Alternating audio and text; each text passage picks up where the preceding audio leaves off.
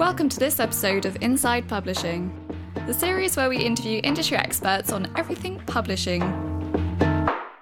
Welcome to SYP North's 2024 Publishing Ins and Outs.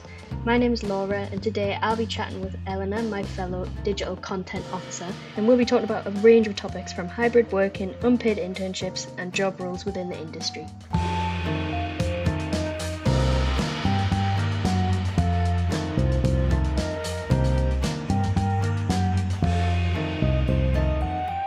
So I've seen a trend on definitely TikTok, and just social media in general, really. And the trend is kind of ins and outs for 2024. So stuff they want to keep or do more of, and stuff they just want to get rid of or throw away.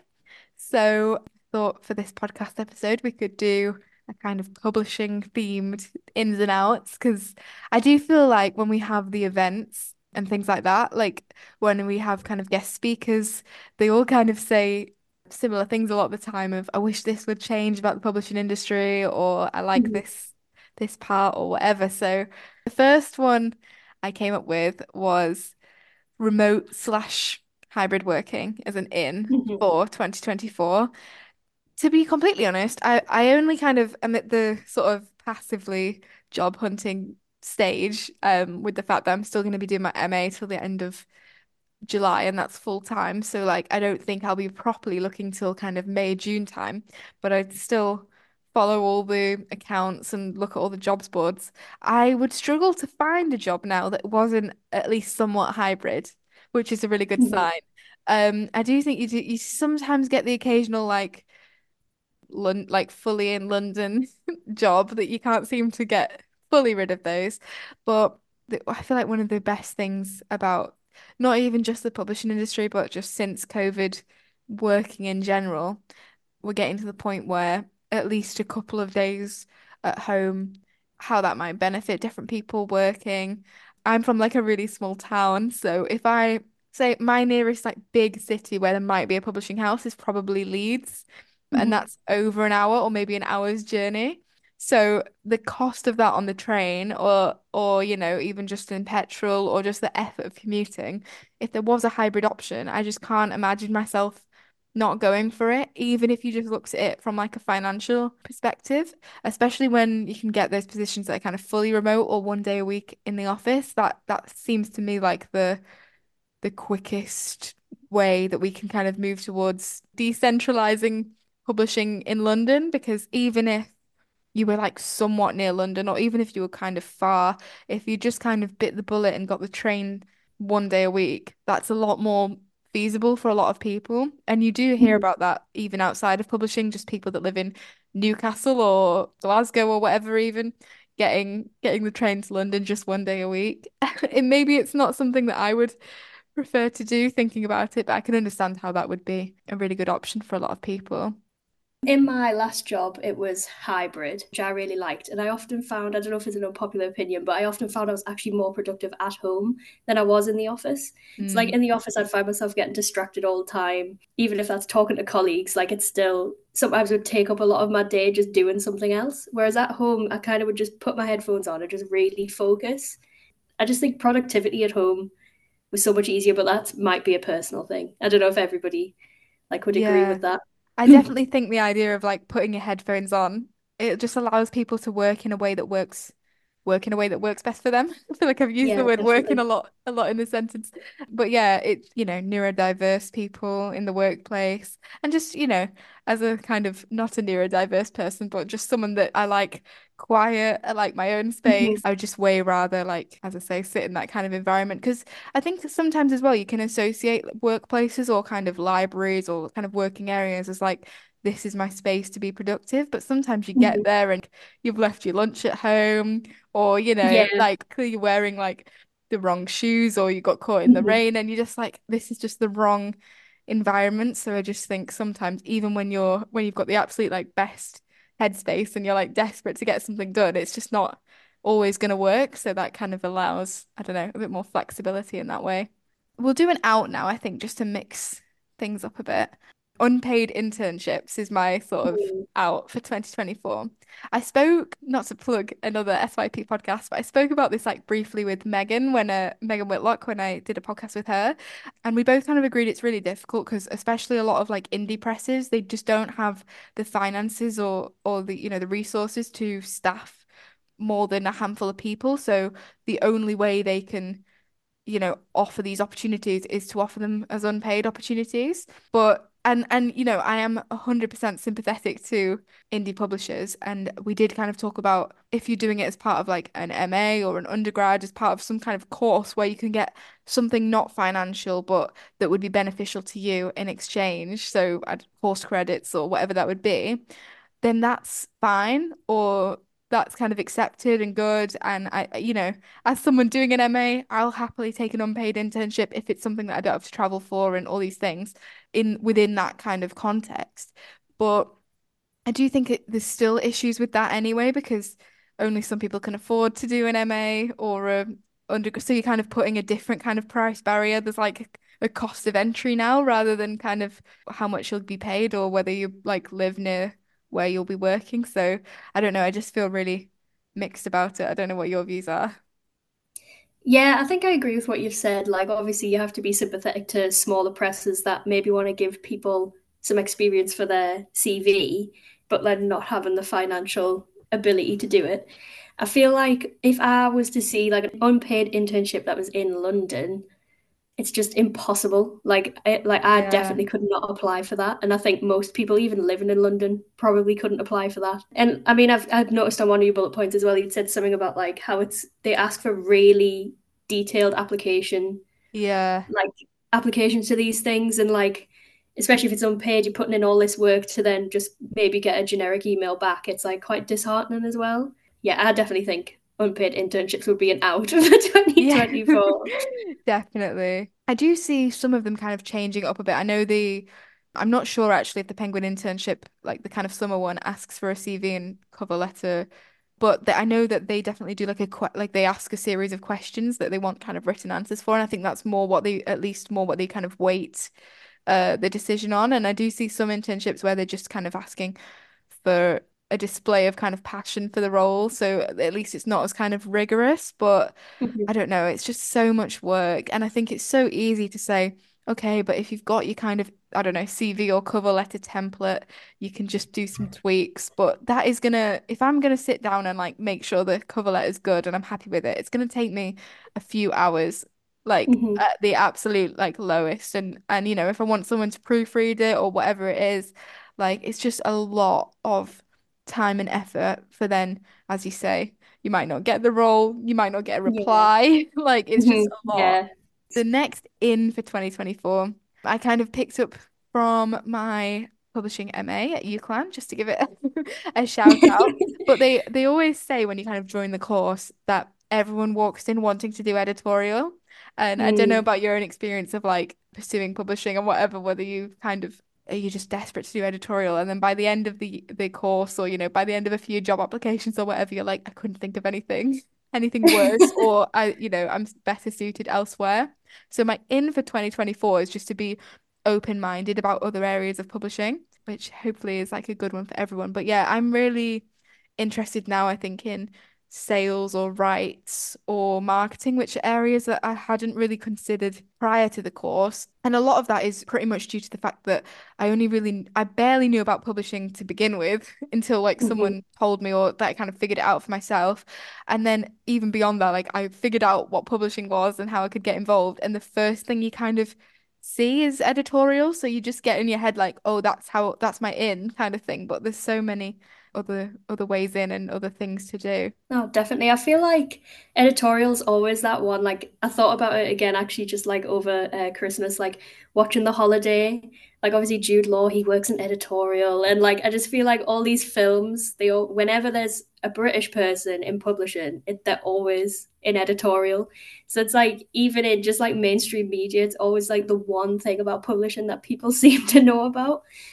But yeah, definitely, I totally agree. I feel like since even just like volunteering with like the SYP, there's been so many different parts of publishing that I would have never thought about, specifically like production, like the actual physical making of the book, sending it to the press.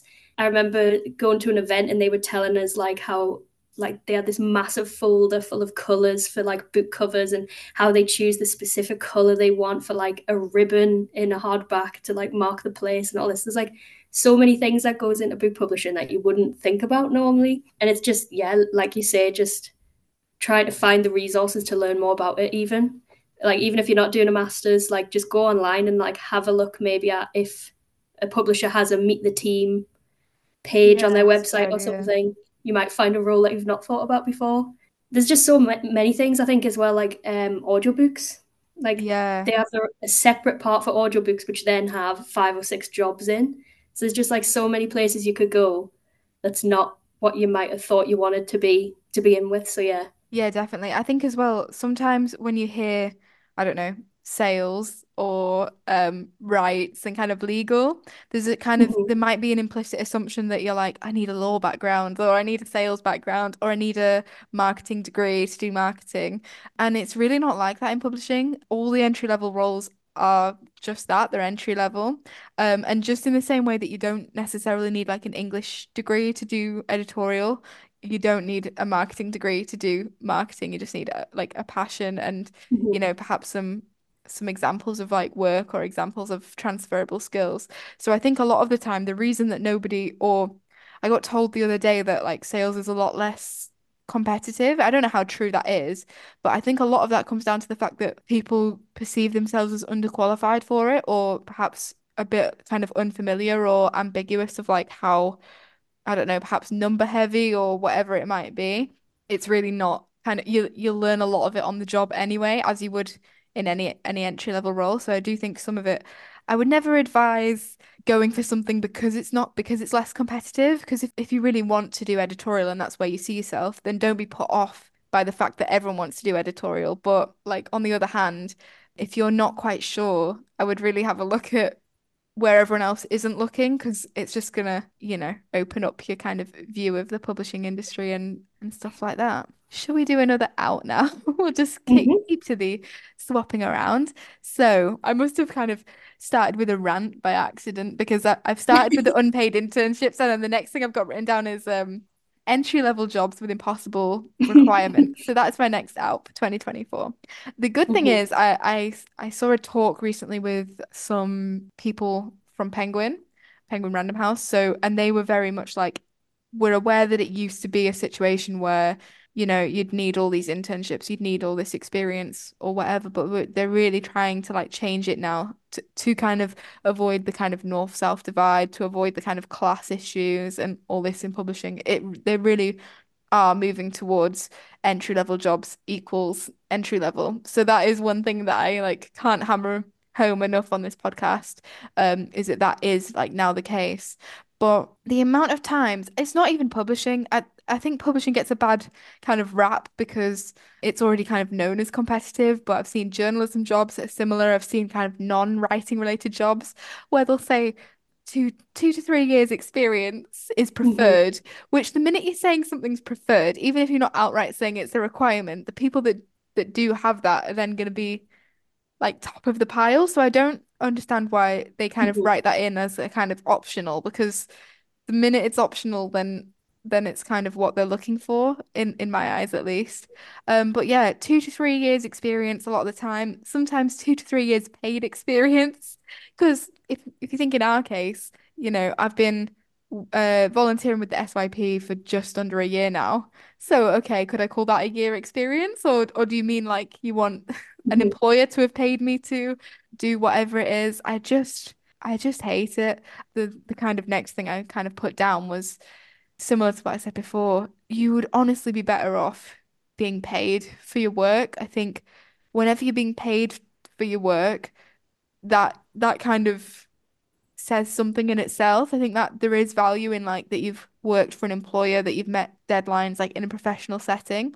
So I just think if you can't find a job that's kind of entry level, that is actually entry level, then don't kind of sweat about doing 3 years of volunteering. Like in the position I'm in, I am part-time working or kind of semi-part-time working. I'm doing my MA and I'm doing a bit of volunteering on the side. That's a very different position to be in because it's kind of like topping up what I've already got, or like I'm doing it as an extra.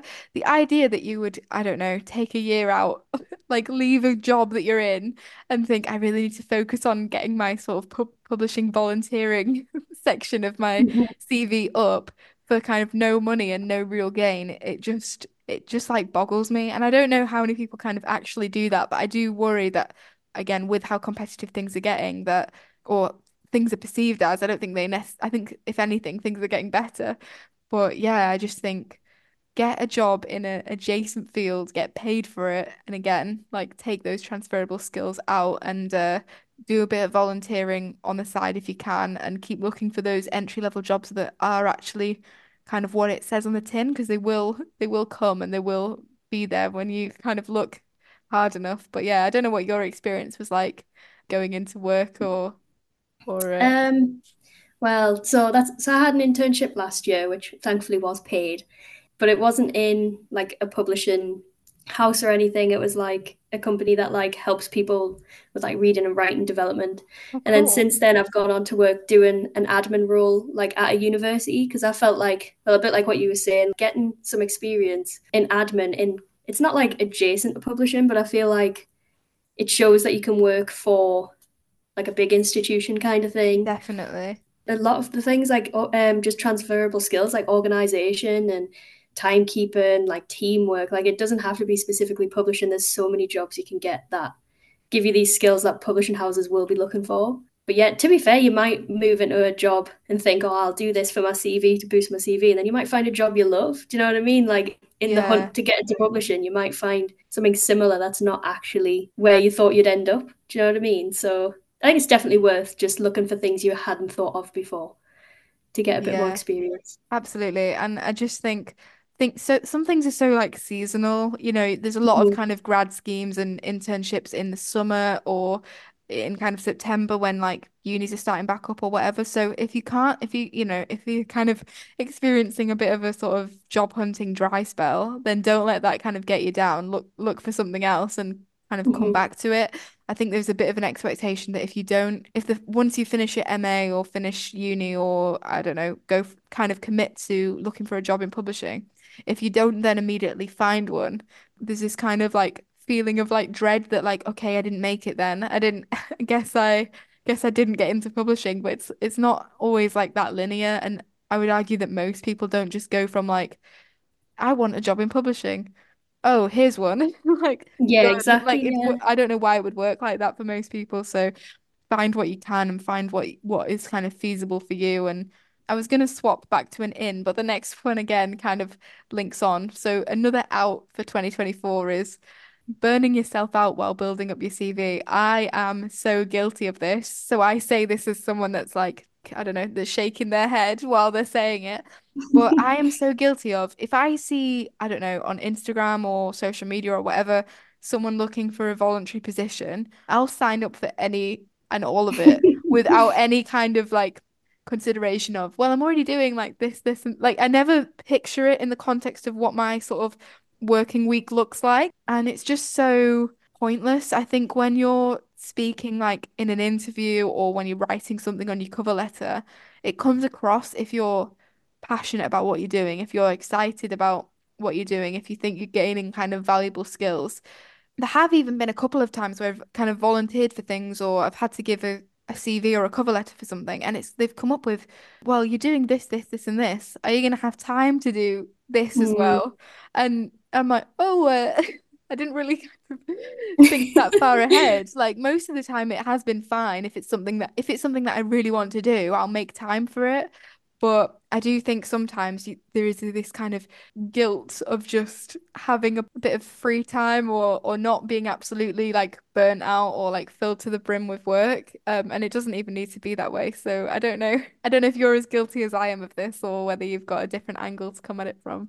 I mean, I don't sign up like for too many things, to be honest. I think like what you were saying, kind of if you see some like an opportunity that you think, oh, like I'm passionate about this or like really interested in this, like you say, it definitely shows. So like signing up for, I don't know, a lot of book festivals, ask for volunteers. Yeah. Sign up for that if you are interested in and like passionate about speaking to people and that kind of thing.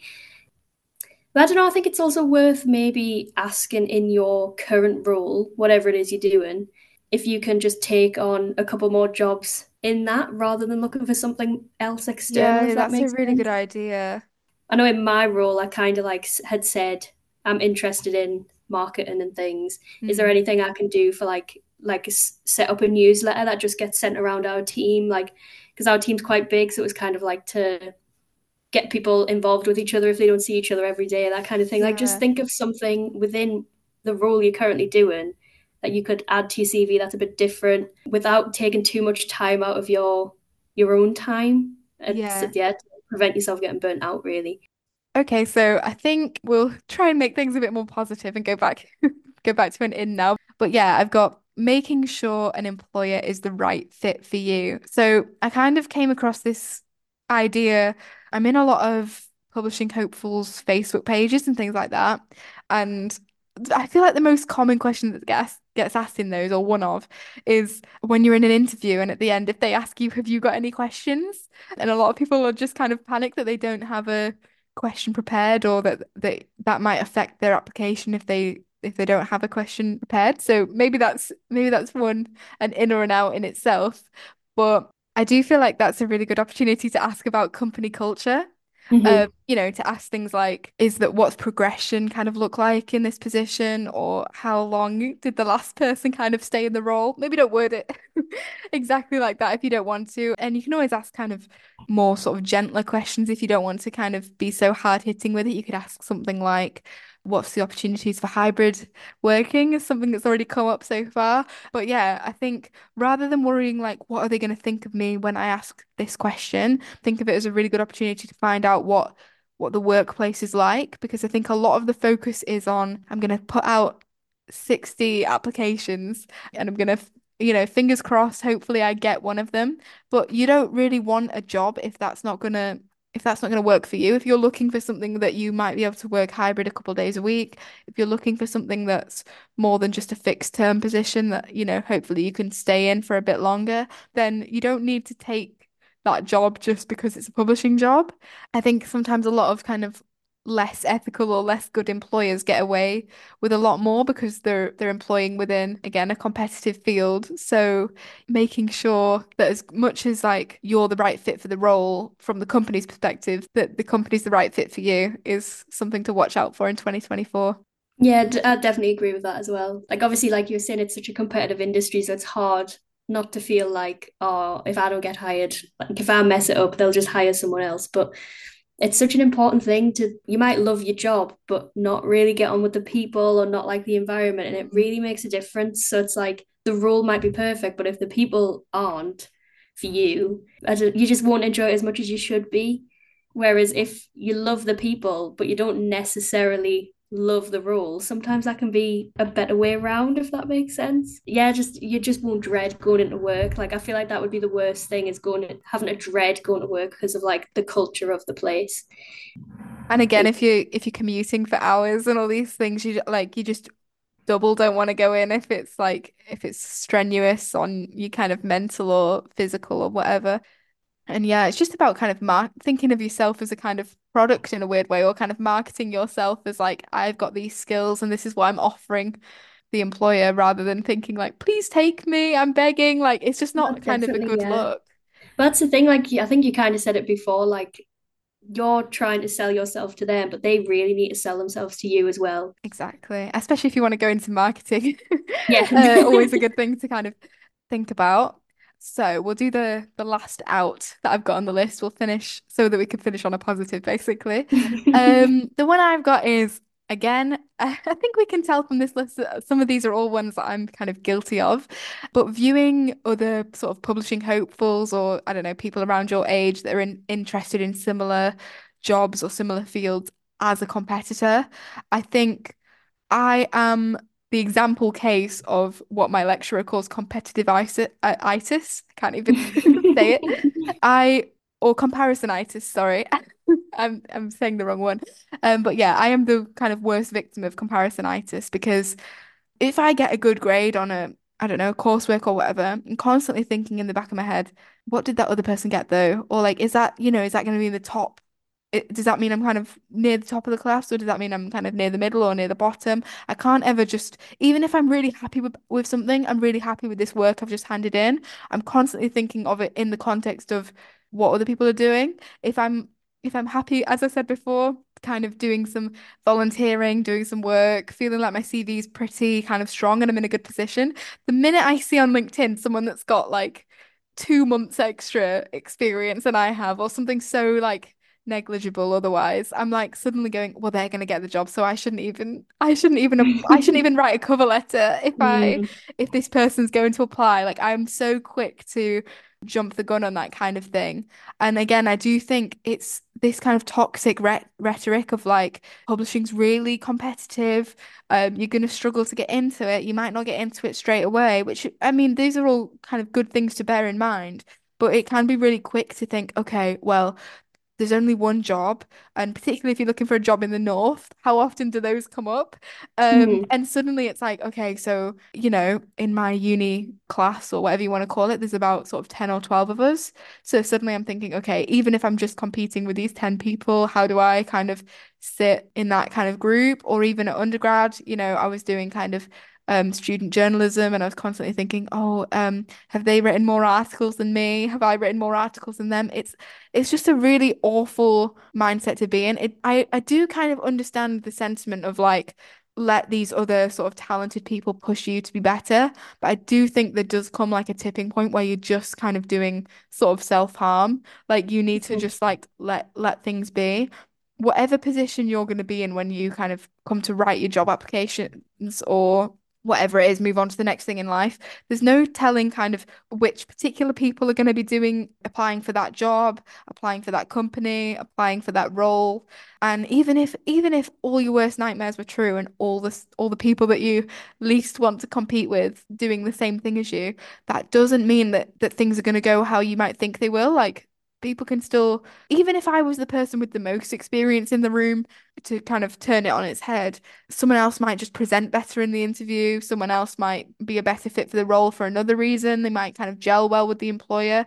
So it's not even as simple as how people look on paper. I know that's some of it because especially when CVs are getting put through machines and they're kind of pulling out particular words and terms and whatever. But I just don't think things are ever that simple for one. And I think all the time about how I'm going to look back when I've finished my kind of education journey, if you like, when I finish my master's, when I finish my undergrad, I'm going to look back and think that was like one of the best times in my life. I was working mhm, with people, small group or even bigger group, whatever, of people that are like-minded. They wanted to go in the same field and, volunteering with all these people that, again, want the best for each other and are trying to help other people get into the industry. And I'm going to really ruin it for myself if I'm constantly thinking, what else can I do? Or how is this person better than me?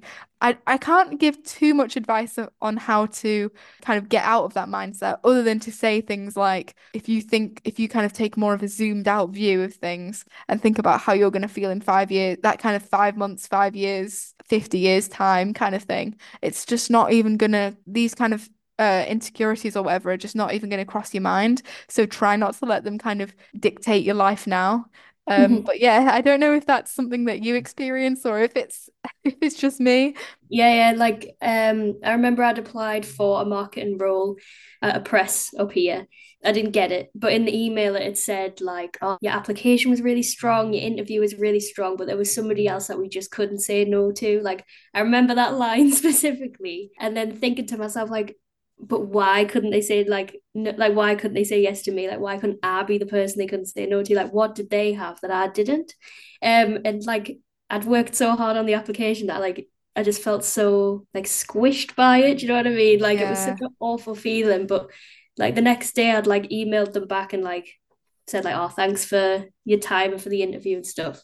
But then asked for feedback. Not obviously I didn't say what did they have that I didn't, but I said like if you have the capacity to like have a chat with us, could we like talk about what kind of things I could improve on for like another job? And a lot of places are happy to do that. Like they did, we had like a Zoom call and like they spoke to us about it and just told us a couple of things that like where I'd like undersold myself. Because half of the time you've got the experience, it's just in an interview, you kind of don't. I think a lot of people are too humble and then like they don't want to sound like really braggy in interviews and stuff.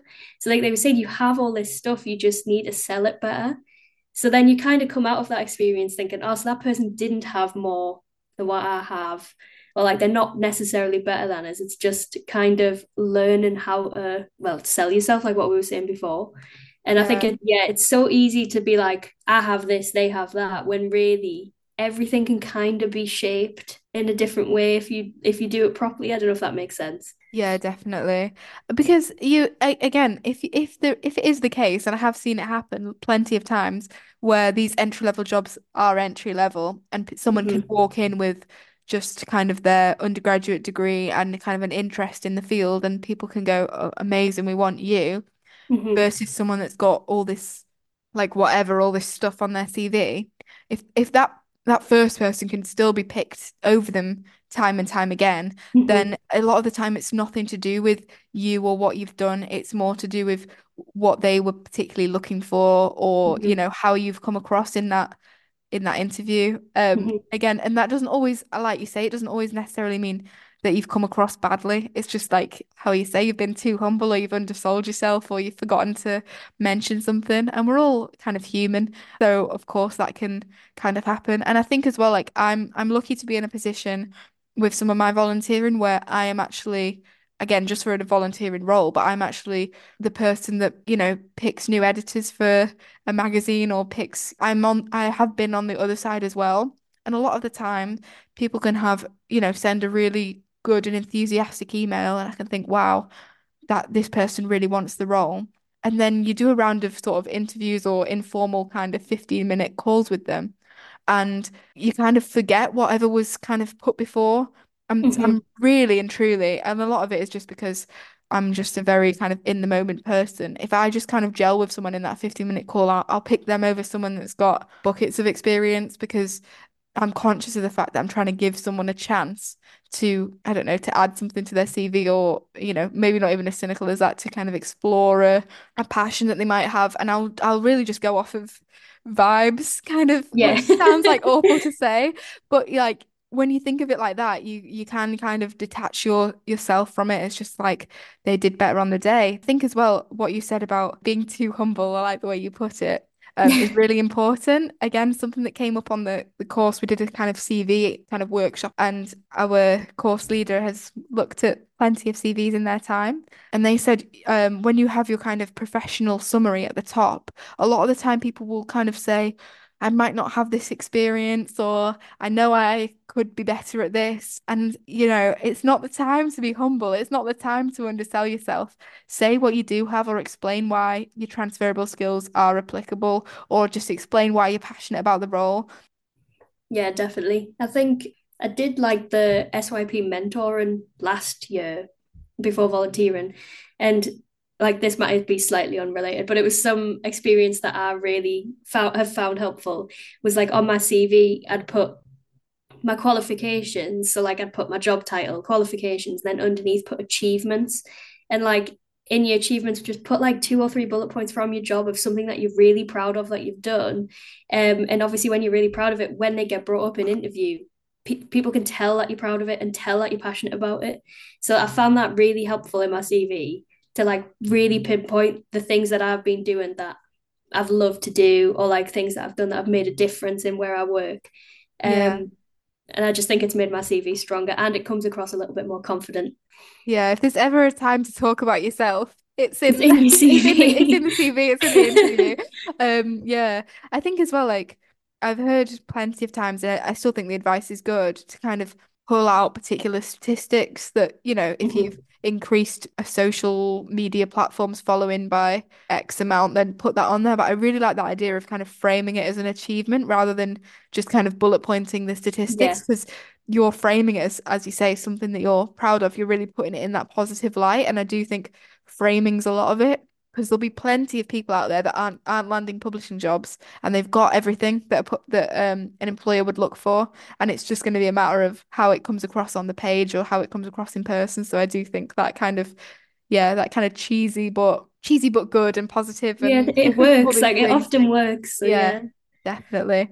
And to finish on a kind of positive, and I guess it's kind of related actually, but to finish on a positive note, we'll do our last kind of in and last publishing in for 2024, which is reaching out to publishing professionals and asking questions. I feel like I've just been in uni today and I feel like it came up a lot of, there's a few people that are kind of, or lots of people, myself included, very kind of nervous to maybe like make a LinkedIn or to request to connect with people because I might not have many connections and they might think of me as kind of someone that's a sort of nobody, or they don't know who I am, or why would they do this?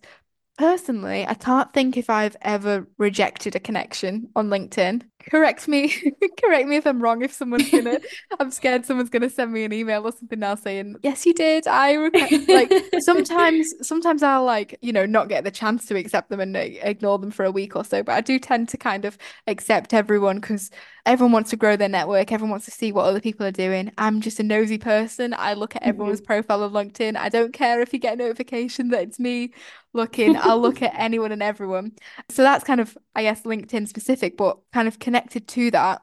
LinkedIn's a really great platform to just send someone a message. If there's someone that's got an entry level position in like sales, for example, or if there's someone that's, even higher up in sales and you want to ask them, oh, what's one thing that you would give me advice for in an interview, or what does your role look like on a day-to-day basis?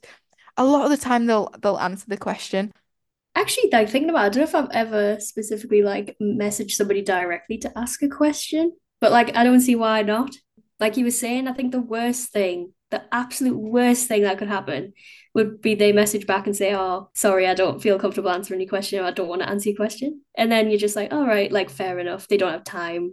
They Yeah. like, or they'll just ignore you, which again, it's fine." Like I think a lot of the time we just get so worried about getting embarrassed or like feeling a bit vulnerable when really you don't need to feel that way. Like you were saying, everybody has been in your shoes before. They're probably more than happy to answer your question. You mentioned it earlier in the podcast, but like there's that like Publishing Hopefuls Facebook group. I think quite a few of the Facebook groups that you can join for stuff like this, you can actually post like anonymously if you really want to.